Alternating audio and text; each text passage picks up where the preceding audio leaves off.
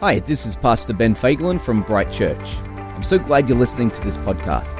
I hope this message inspires you, deepens your relationship with God, and that you're encouraged in your faith. We hope to see you soon at Bright. Samson was a guy that was called by God.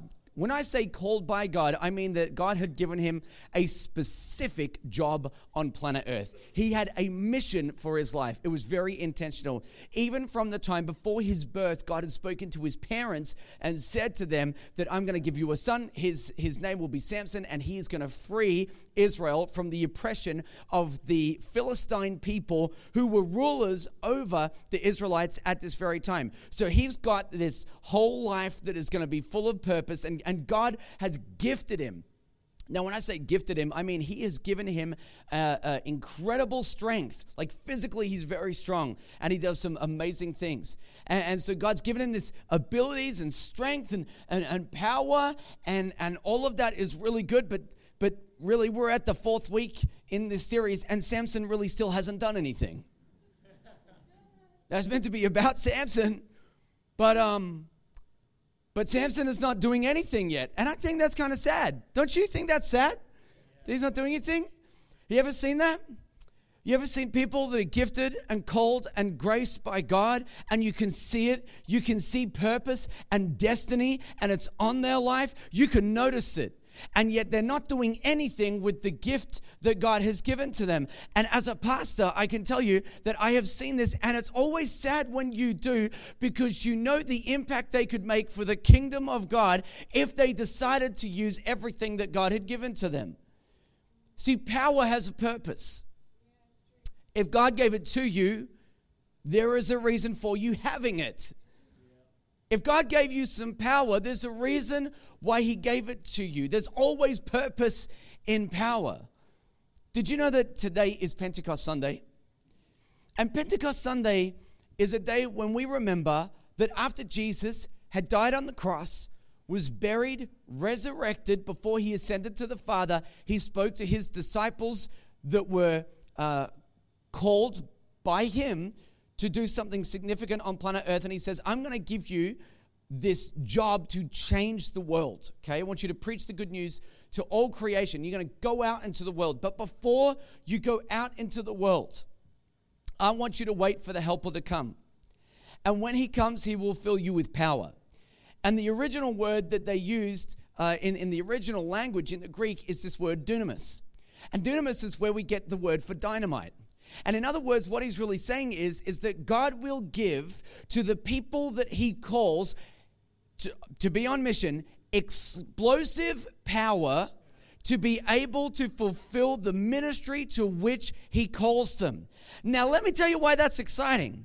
Because if you're a follower of Jesus, you're called by God to do something on planet Earth. There is a job for you. God has a purpose for you. He has a plan for your life. And he's not going to let you just struggle through life. He's going to fill you with the presence and power of the Holy Spirit that would grace you to do what would otherwise be impossible to do.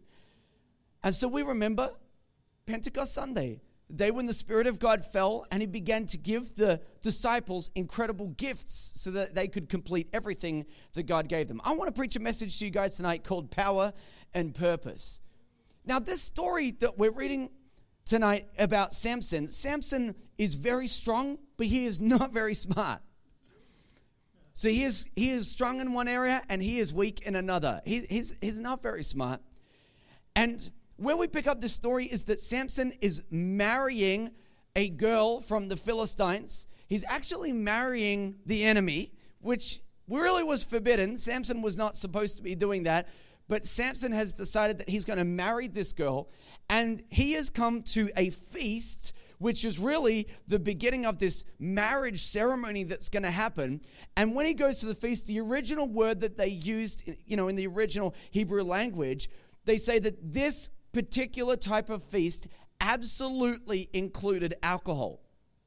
Now, that's not a problem unless you have taken a vow to say that you're not going to drink. And that's what Samson has done. Samson's taken what we call a Nazirite vow, and part of that vow, which means that he was separated and put aside for the holy purposes of God, Samson is not supposed to drink, but now he has decided that he is going to drink, and so he drinks at this festival. Now, I don't know if you have ever been around people that have had some drink, you know? But some people, when they have a lot to drink, they tell you that they love you. I just love you, man. You're the best friend I could ever have.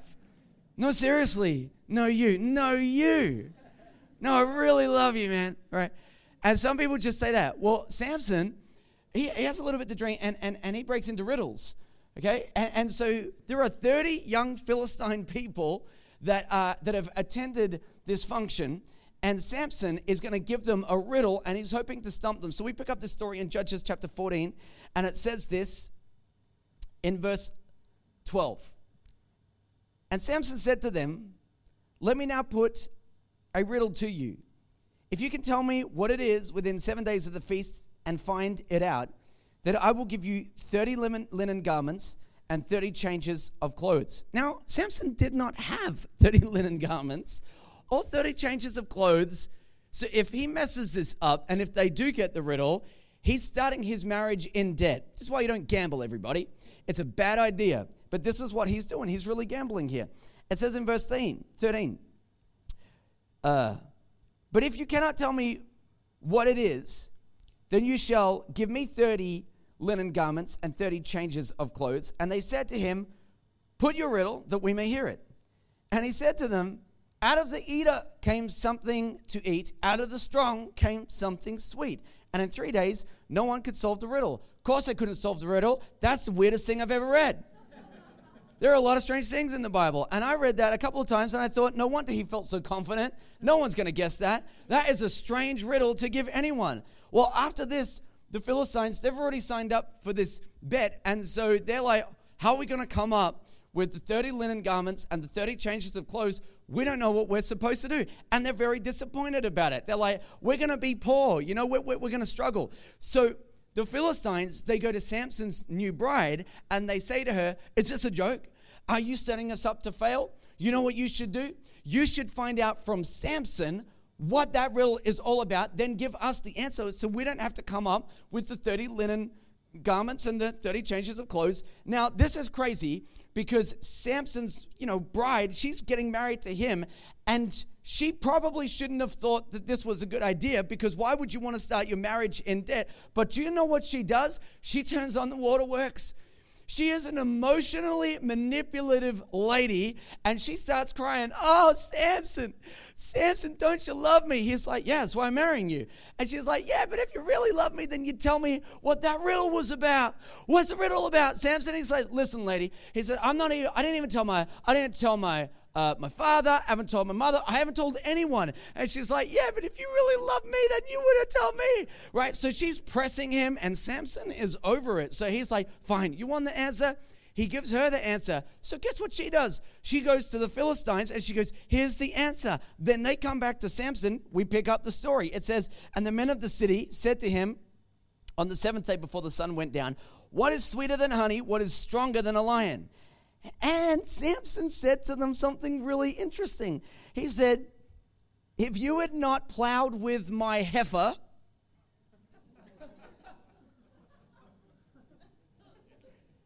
you would not have found out my riddle.'" Now, I just want to give some marriage advice tonight.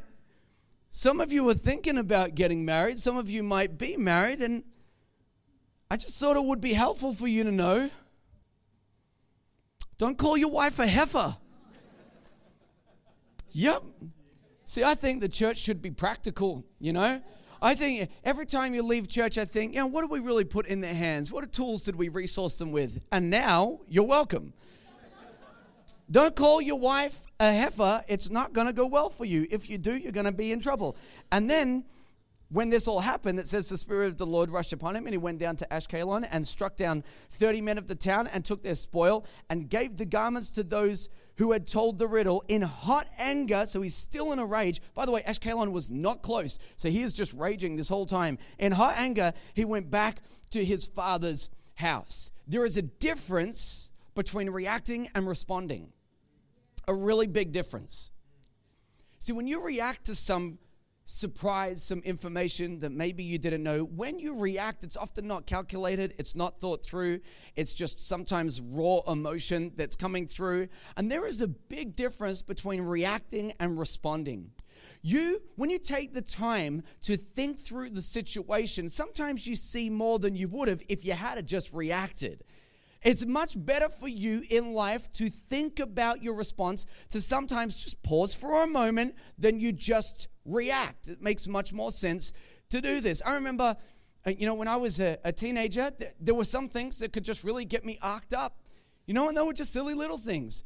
I remember this one time, I was catching the bus home. And I'm the oldest brother. So I have 2 younger brothers, and we all had to catch the bus at the same time. Now, my job, I felt the weight and responsibility to make sure that my brothers get home safely. So my youngest brother decided one particular afternoon that he was just going to go home with someone else and get a lift. And that's great, but he didn't tell me about it. So now I'm waiting to get onto the bus, but I can't see him, and the time is pressing, and I'm looking around, and he's not here, and I think, you know what, I can't leave yet. I've got to look after my brother. So I don't get on the bus, and I'm searching, and I'm going up to the office at school, and have you seen him? And I'm trying to discover where he is, and I'm starting to get worried, and I'm like, well, I guess I better just go home. I'm going to find a bus that I can catch now and make my way home. And eventually I got home, and I thought, well, what do?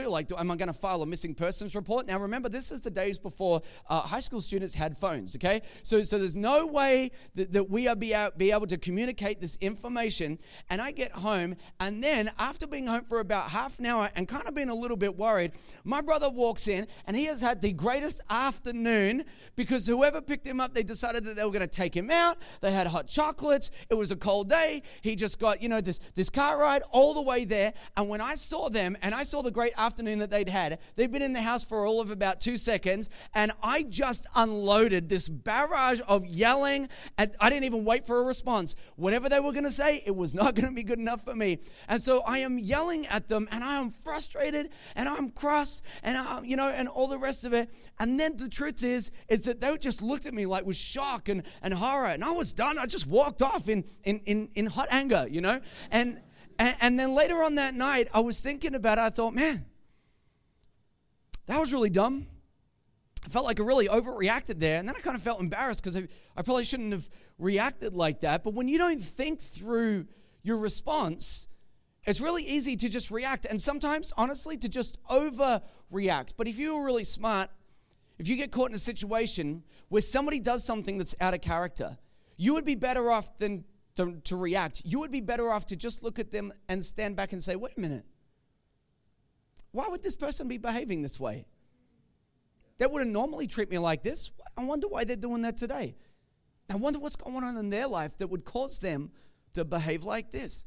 Sometimes it's a smart idea to take another step back and say, why am I getting so upset about this? Why am I getting so mad about this? I shouldn't be upset about this. What's going on inside of my heart that would cause me to be so worked up over something so minor? And then if you're really, really smart, you would step back even from that. You take another step back and you say, hey, man, what's really going on here? Did you know that our wrestle in life is not against flesh and blood, but against principalities and powers? That there is demonic opposition to the people of God moving forwards in life. And sometimes when we see situations that might just cause us to snap, we should take a step back and say, what's really going on here? Is there a situation that's happening that deserves a little more prayer? Maybe just a little more thought? Well, Samson, he didn't have any of those thoughts, so he just snapped. And Samson is angry.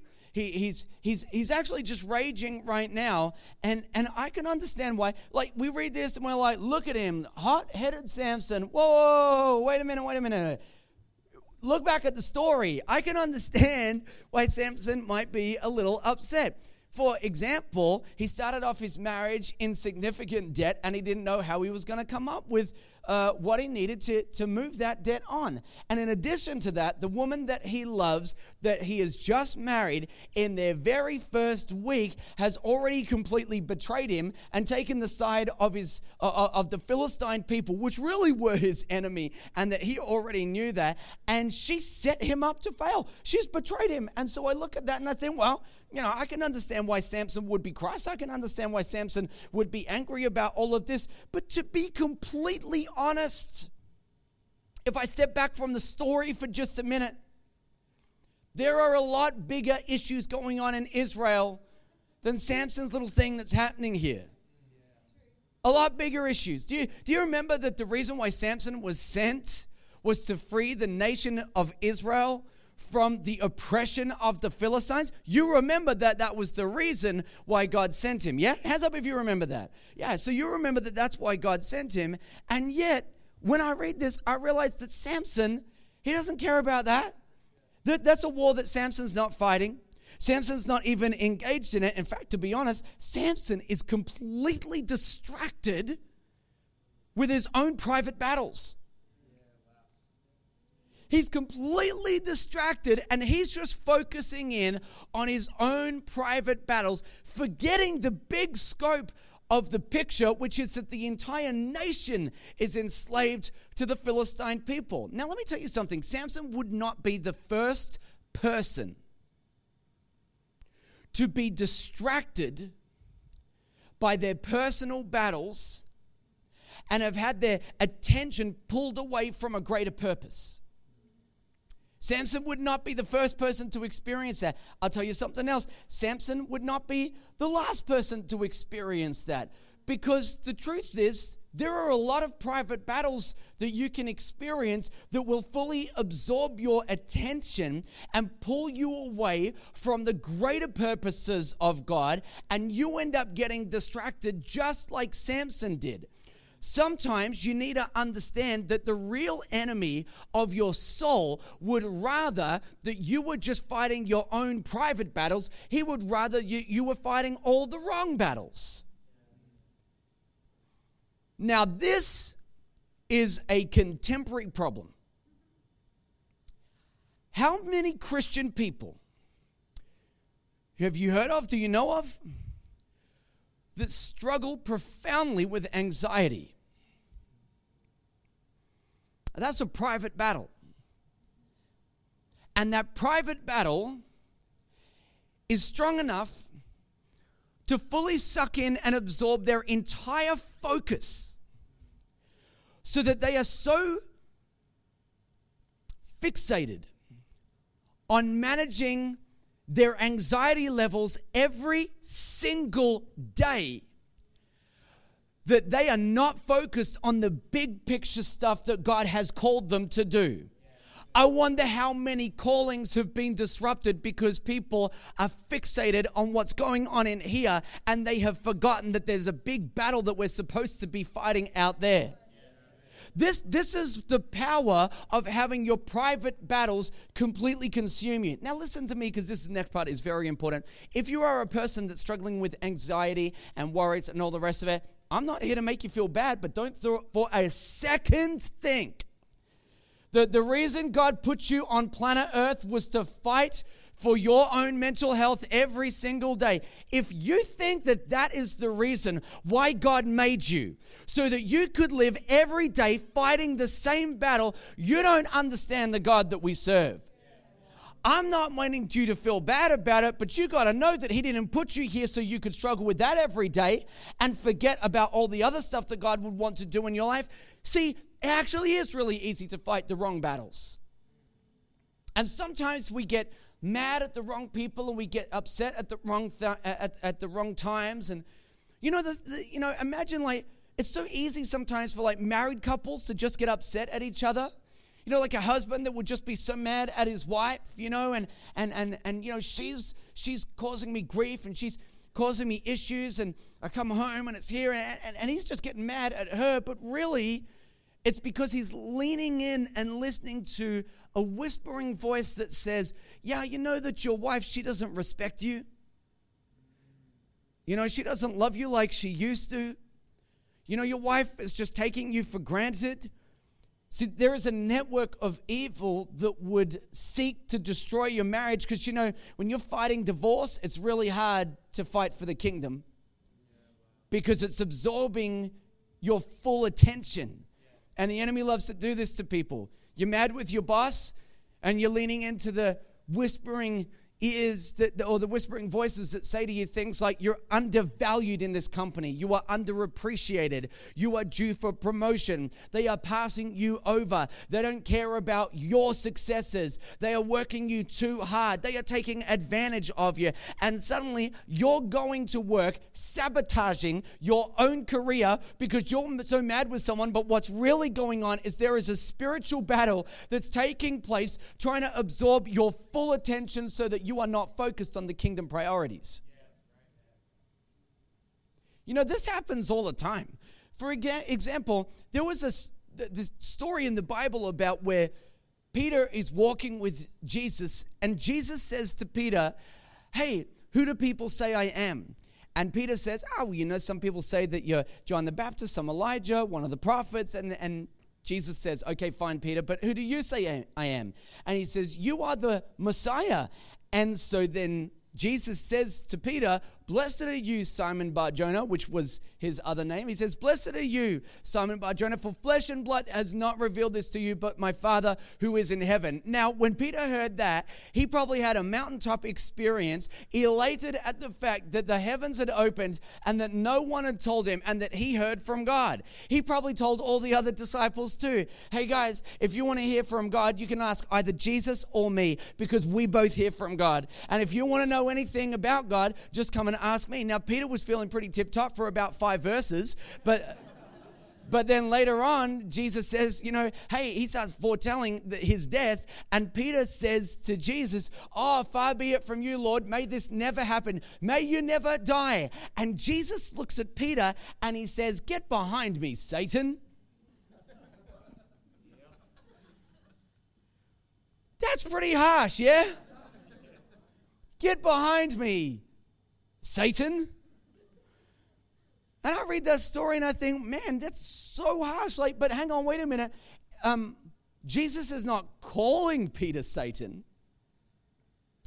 Jesus is saying to Peter, Peter, I appreciate that you have the best intentions because you love me, but everything that you just said came from the pit of hell. Because the devil would love for me to not die on the cross to set people free from the power of sin that would rule and reign their life. To be honest, Jesus would love to not go to the cross. Read the story. In the last minutes before he gets, caught in the Garden of Gethsemane, he's still saying, is there any other way? And God says, nope. He's like, well, I guess we're going to see this thing through then, And so he sticks with the plan. Why? Because he wants to serve God and do everything that's right. But imagine if he had listened to Peter. And what Peter said would have really appealed to Jesus, because he's thinking, yeah, that sounds great. Well, looks like you heard from God last time, so Peter, it looks like I don't have to die on the cross anymore, Only that we would not be here today, and this would not be the world that we live in. And we are so grateful that Jesus was able to look past the person to see the network of evil that was operating in the background, trying to pull him away from his purpose. See, something that I think that's really important, something that you need to know, is that the devil is at work 24 hours a day, 7 days a week to keep you distracted. His spirit, he doesn't require sleep. And if you think he's not working on this, you'd be wrong about that. The entire focus of hell, the entire focus of the devil and his demons is to make sure that we don't do our jobs. To make sure that we don't live the life that God has called us to live. Now, he will give you pleasure or pain, whatever it takes to get you away from doing whatever God's called and gifted and graced and asked you to do. So some of you are fighting battles, but they're just maybe not the right battles. And the devil would love and prefer for all of you to fight the wrong battles.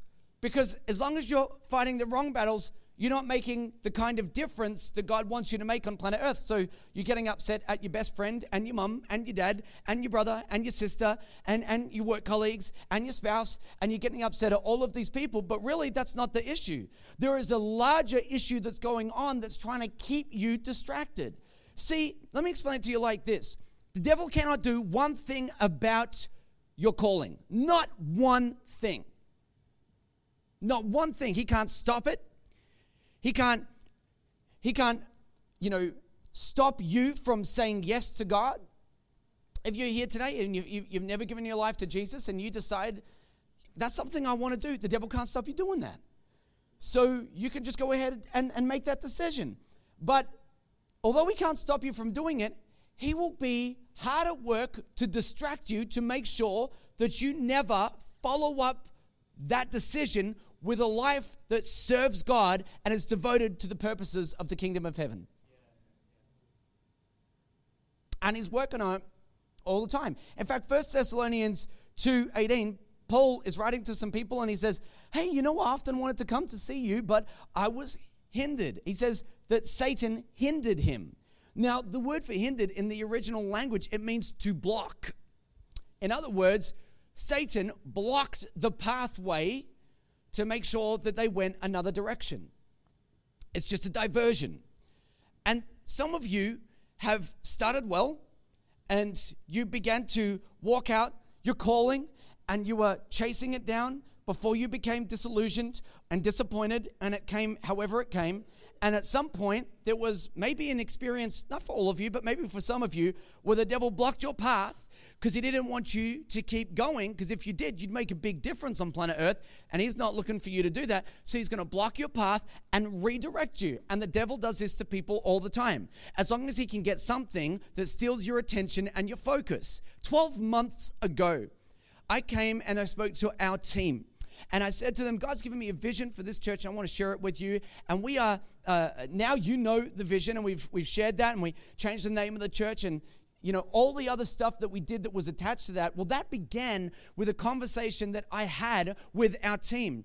And I shared that with them on the first week of July last year. Well, in the second week of July, I got sick.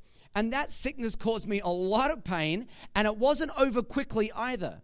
And it actually took, and many of you would not even be aware of this, but it was an 8-month journey trying to make sure that I didn't actually have an illness that they thought that I might have.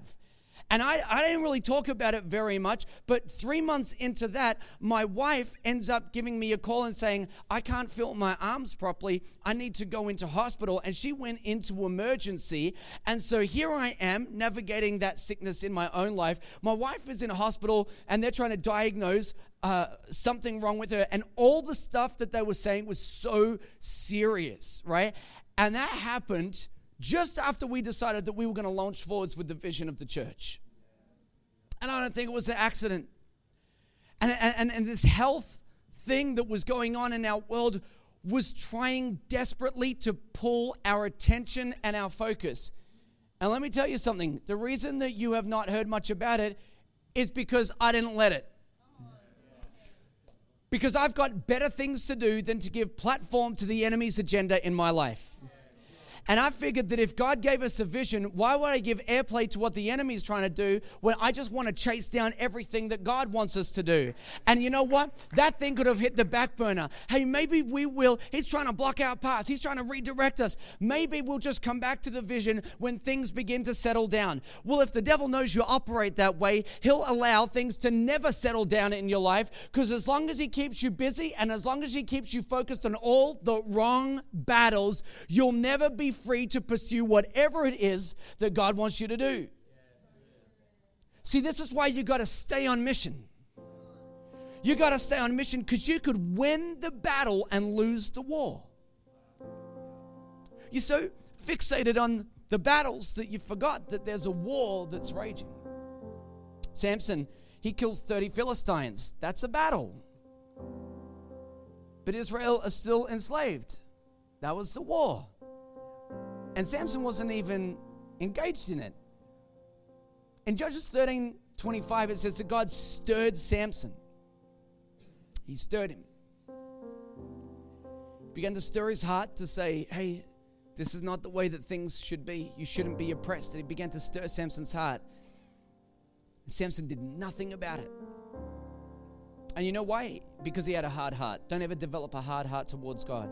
You develop a hard heart towards God, and it doesn't matter how gifted and graced you are, you will not be able to function in a ministry capacity. We know that Samson had a hard heart towards God because He did everything that he knew he wasn't supposed to do. It's not like he forgot that he shouldn't marry a Philistine woman. It's not like he forgot that he shouldn't marry the enemy. It's not like he forgot that he shouldn't drink. It's not like he forgot that he shouldn't touch unclean things. It's not like he forgot any of this stuff. And yet, despite all of that, he made all of those decisions. And why? Because he had a hard heart. He had a hard heart towards God. I think that Samson forgot that the purpose of power is service.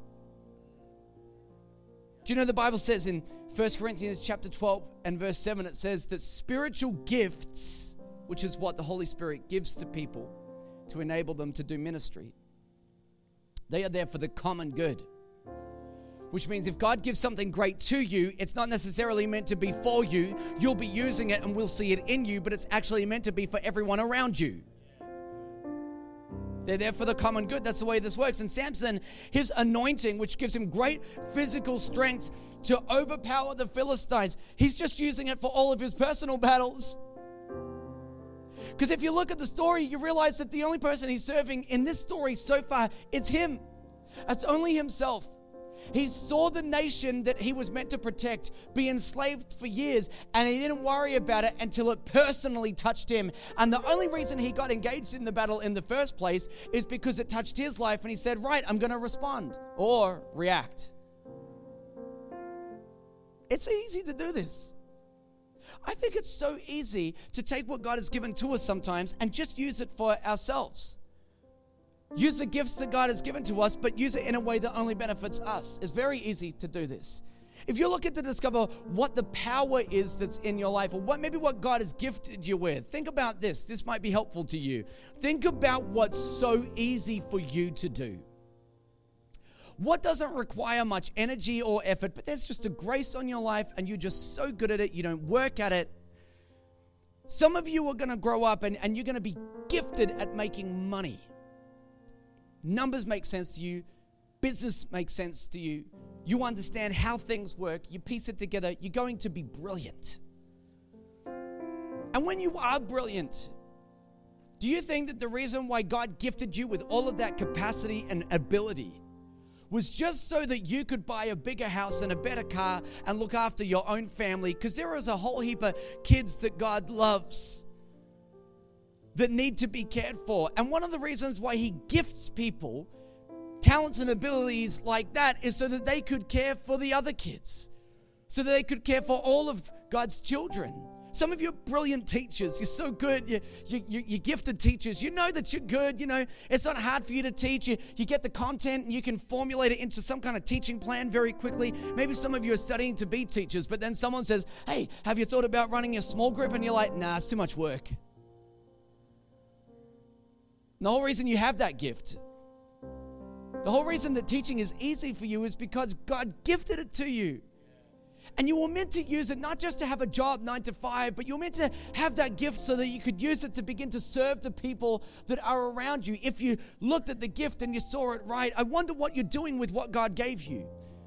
Because the truth about this is you can bury yourself in some of the most rewarding work that God has never given to you. And you know why it's rewarding? Because you're good at it. You're good at it. And so you just stay within your sphere of success. You stay where you know is comfortable. And there's no desire to branch out and to serve people around you. Why do that when you could just leverage this gift for all it's worth and make it work in your own life? But I don't think that's the reason why God gives gifts at all. In fact, I think it's kind of becoming obvious now that power has a purpose. And if God gave you his power, it was meant for his purpose. Amen? See, Samson used his power for his purposes. And he goes back to his father's house. And he's so mad about it that he left his wife behind because he wasn't having anything to do with her. So he leaves her behind and he starts to think about it. He thinks, you know what? I wouldn't really mind seeing my wife. We did get married and then I just didn't see her. So he decides, I'm going to go and I'm going to make things right. You won't have this up there, but this is how he begins to make his way back to his wife. He goes back and it says Samson went to visit his wife because she wasn't living with him at the time. And he took with him a young goat. And he said, I will go into my wife in the chamber. I felt like there was more marriage advice that I could give tonight. Samson is bringing a young goat to smooth things over with his wife so they can get busy. And I'm going to suggest to you that if you want to smooth things over with your spouse, don't give them a goat. Maybe do the dishes. Do the dishes, do some housework, clean things up, do some washing, learn where the iron is and use it, you know. Men, I don't know. That's going to work better than a goat. But he goes back and he goes to see his father-in-law and he says, hey, how you doing? Just want to see my wife. Brought the goat, you know. And he says, we can't see her. And he says, why not? And he says, well, to be honest, Samson, you were so mad when you left. We thought you absolutely hated her. So I actually gave your wife to your best mate. And now they're married. In fact, it was the best man at your wedding. He's now married to your wife. Samson's like, are you kidding me? It's been a week. Like, are you serious? He's like, yeah. And then the father-in-law says something really crazy, right? And he says, but you know what, Samson, don't worry about it, because her sister's better looking anyway. So why don't you marry her? There are some things that a dad should just never say. And so this all happens. Samson's so mad about it. You know what he says? He goes, you know what? I'm going to get back at you. I'm going to make this right. He takes this is what happens when creativity goes awry, okay? Samson gets 300 foxes. Now that's impressive on its own. He turns them tail to tail, and then he attaches between them a burning torch and lets them loose at all the Philistines' grain. Well, it burns down all the grain, and they're furious about it. Like they you know, it wasn't just the family's grain; it was the town, the village's grain, right? So the other Philistines come out and they say, "Hey, what happened here? Why don't we have any grain?" And they're like, "Well, Samson did it." Why did Samson do it? Oh, didn't you hear about that? Well, you know, after they got married, he actually gave Samson's wife to his best man at the wedding, and they're like, "Are you kidding me? That's crazy." So then the Philistines go burn Samson's ex-wife and his ex-father-in-law. Samson hears about it. He's like, what? I can't believe you did it. I was even when I burnt the grain, but now you've killed him. I didn't actually want him to die. Now you're going to die. You see how things begin to escalate. Things are starting to get really worked up. See, God wanted to start a fight with the Philistines, but Samson was only interested in his own personal agenda. You see how God can work through your personal agenda to still accomplish his will. And so he does this thing and you know, he kills them and then he just says, you know what, I'm going to have some time by myself. And so he gets out of town. And then we pick up this in chapter 15, verse 9, it says, and the Philistines encamped in Judah and made a raid on Lehi.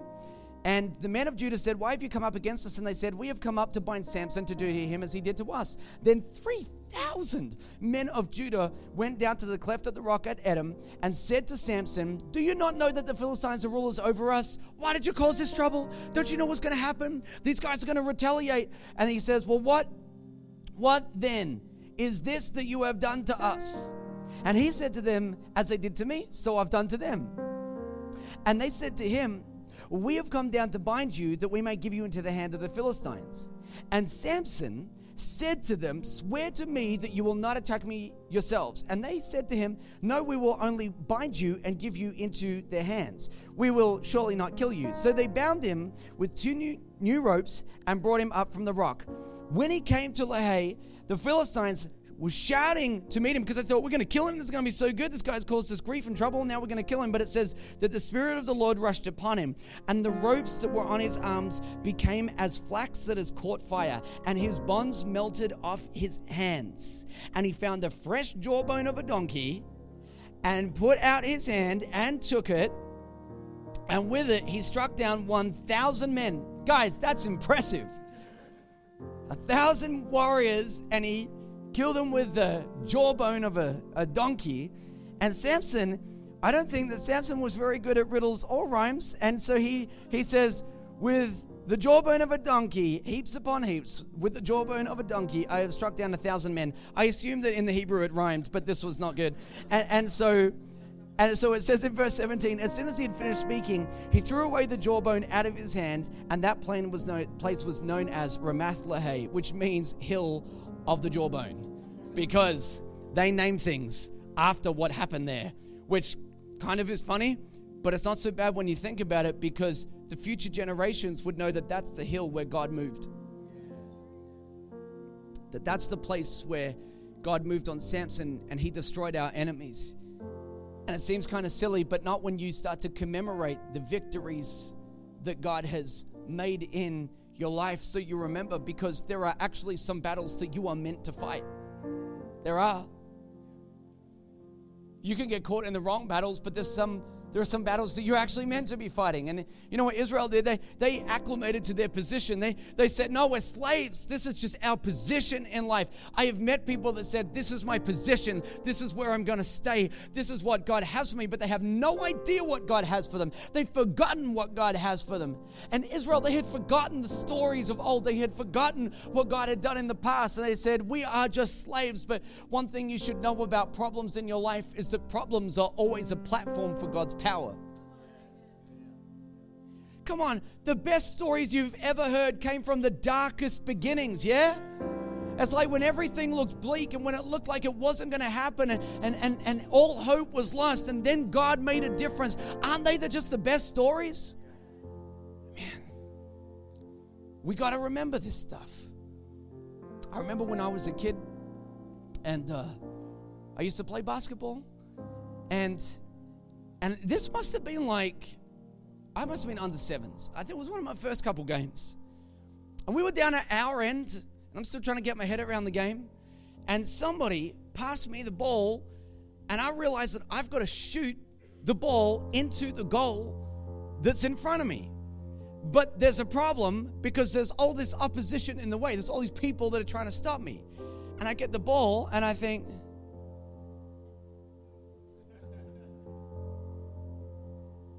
well, there's no one guarding that goal. It was like Chariots of Fire. I look at them, they look at me, I start to bounce it. This is it. This is it. It's happening, right? I'm bouncing the ball, I'm dribbling, right? And the crowd goes wild, right? I'm hearing people are shouting, they're excited. I can't even hear what they're saying yet, but they're excited about it, right? And I'm dribbling the ball. In my head, it's like slow motion. Like I can still see it now. And I'm bouncing the ball. No one's in front of me. Zero opposition. This is my moment. You watch this, everybody. I'm coming in for a layup, right? And the ball goes up, right? Now, as I'm bringing the ball up for a layup, I suddenly hear what people on my bench were yelling out, and they were going, "Stop! What are you doing?" And the ball leaves my hands, right? Boom, and it misses. And my team get the rebound, and they look at me, and they're like, "What are you doing?" And I was like, "I was just trying to score some goals." And they're like, "At the other end, you were shooting the wrong way, you know?" But you know what was so attractive about heading that direction was that there was zero opposition when I looked the other way. And sometimes in life, you will find that when there is zero opposition in your life, could it be that you are actually heading the way that the enemy wants you to go? So the reason that there's no opposition is because you've already been blocked and you didn't realize it. And now you've been diverted and you don't realize it. And now you're heading in a direction and you feel good about it because you don't even understand what's even happened yet. And you're still heading the wrong direction. No opposition. It feels the right way to go because no one's there to stop you. But the problem is you're shooting at the wrong goal. And sometimes when you are so fixated on some of the private battles, I'm not saying that they aren't things that you should, be aware of, but if that consumes your life, could it be that you have spent your life shooting at the wrong goal and not realizing that God had more for you if you decided that you were going to turn and fight the right battle? See, you got to get a vision for your life. Guys, you got to get a vision for your life. You got to know who God has called you to be.